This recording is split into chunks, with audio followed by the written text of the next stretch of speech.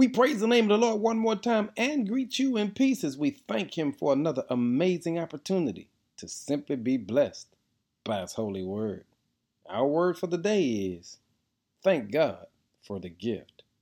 James 1:18 says, He chooses to give birth to us by giving us His true word. One of the things we've got to make sure we're clear about is the need, the necessity to receive the true word of God. Because the only thing that's going to really change our lives for the good is by standing on His word. The problem is, we hear so much and see so much that never lines up with the word of God that so many of us don't know what to believe. But today, I want to encourage you to get back in the word of God.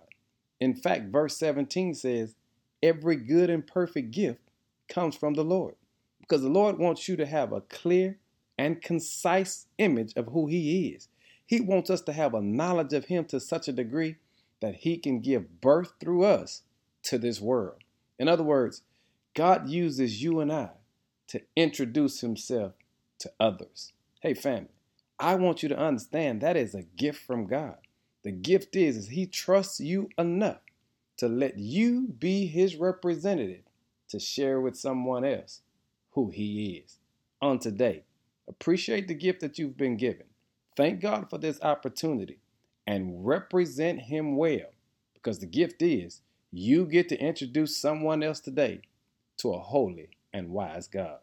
Use your gift well today and show the giver of your gift how grateful you are. We appreciate the gift, Lord, and thank you for the opportunity. In Jesus' name, amen.